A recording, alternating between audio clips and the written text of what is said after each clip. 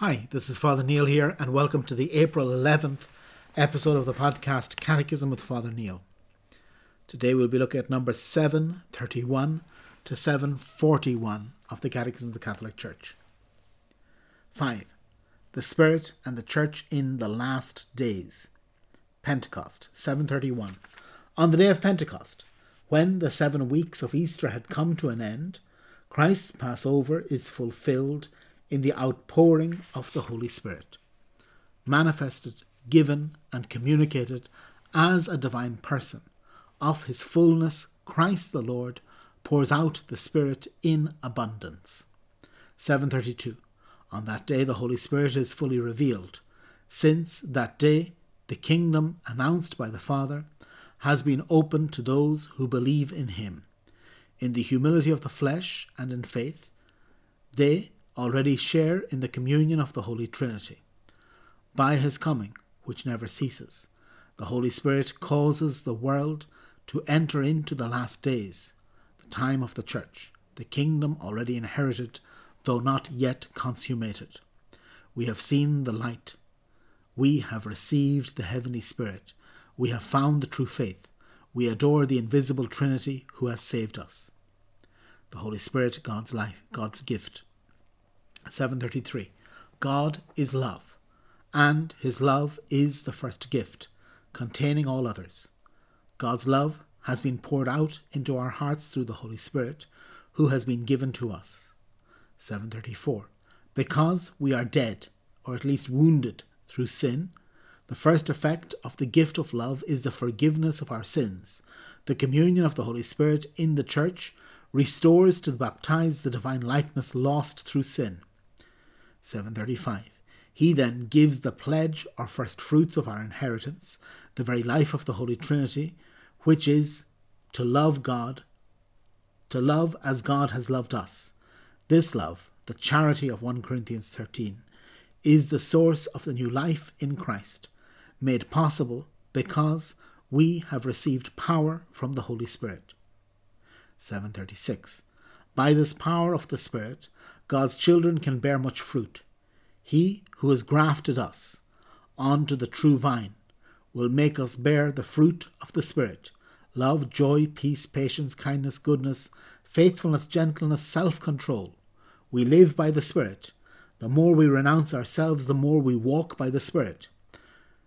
Through the Holy Spirit we are restored to paradise, led back to the kingdom of heaven, and adopted as children, given confidence to call God Father, and to share in Christ's grace, called children of light, and given a share in eternal glory. The Holy Spirit and the Church. 737. The mission of Christ and the Holy Spirit is brought to completion in the Church, which is the body of Christ and the temple of the Holy Spirit. This joint mission brings Christ's faithful to share in his communion with the Father and in the Holy Spirit. The Spirit prepares men and goes out to them with his grace in order to draw them to Christ. The Spirit manifests the risen Lord to them, recalls his word to them, and opens their minds to the understanding of his death and resurrection.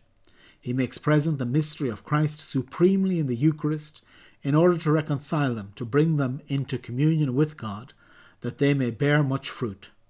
738. Thus, the Church's mission is not an addition to that of Christ and the Holy Spirit, but is its sacrament. In her whole being and in all her members, the Church is sent to announce, bear witness, make present and spread the mystery of the communion of the Holy Trinity, the topic of the next article.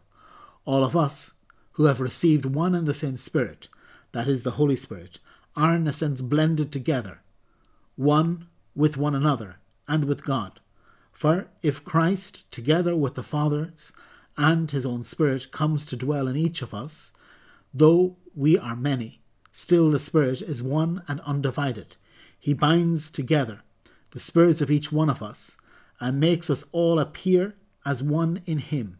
For just as the power of Christ's sacred flesh unites those in whom it dwells into one body, I think in the same way the one and undivided Spirit of God, who dwells in all, leads all into spiritual unity. 739. Because the Holy Spirit is the anointing of Christ, it is Christ who, as the head of the body, pours out the Spirit among his members to nourish, heal, and organize them in their mutual functions, to give them life, send them to bear witness, and associate them to his self-offering, to the Father, and to his intercession for the world. Through the Church's sacraments, Christ communicates his holy and sanctifying Spirit to the members of his body. This will be the topic of part 2 of the Catechism. 740. These mighty works of God, offered to believers in the sacraments of the Church, bear their fruit in the new life in Christ. According to the Spirit, this will be the topic of part 3. 741. The Spirit helps us in our weakness, for we do not know how to pray as we ought. But the Spirit himself intercedes with sighs too deep for words. The Holy Spirit, the artisan of God's works, is the master of prayer. This will be the topic of part 4. So very well, with this we more or less finish the section on the Holy Spirit. As you see, it's been a beautiful section, a section that is just full of the Scripture, that the Holy Spirit is perhaps the most poetic of the three persons of the Trinity. And it is something that is a teaching that is full of the Bible. The Church has meditated on the Scripture for 2,000 years.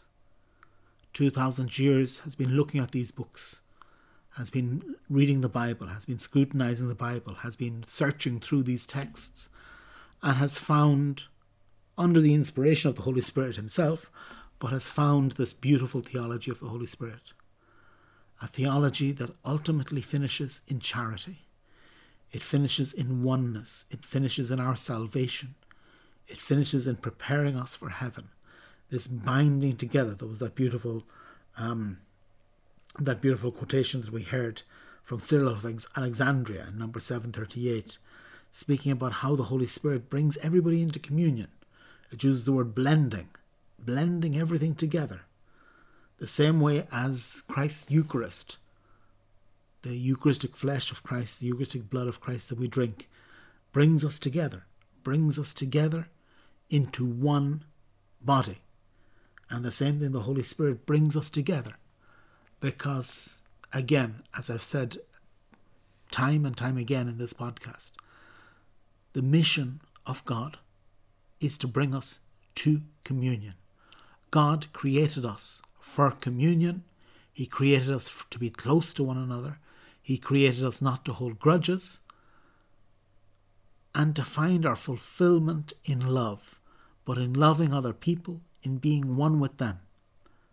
And the Holy Spirit is one of the main instruments that God has given us to achieve this, because we have within ourselves this tendency to escape from God, this tendency to go our own way, this tendency to think we know better when we don't know better. And so this invitation to come back to God, to come back to him, to see that the Holy Trinity, that the Holy Spirit is bringing us to communion. I mean, this is what it's about. I'm just going to read now the section in brief, but the section in brief of this section, I usually don't comment on it, but the very last number of it, the very last line of 747 says, the Holy Spirit is the sacrament of the Holy Trinity's communion with men. The Holy Spirit is the one that binds everything together, that allows us to be in communion with the Trinity, that mediates this Trinitarian life to us, that mediates this communion to us. So really today, this is the invitation to be one with the life of the Blessed Trinity. That this is, again, for those who are on the true day of April 11th in 2020, this is the day of Holy Saturday, a day when the Church celebrates the Easter Vigil, the Paschal Vigil, and in 2020 is a year when we're not able to in most parts of the world.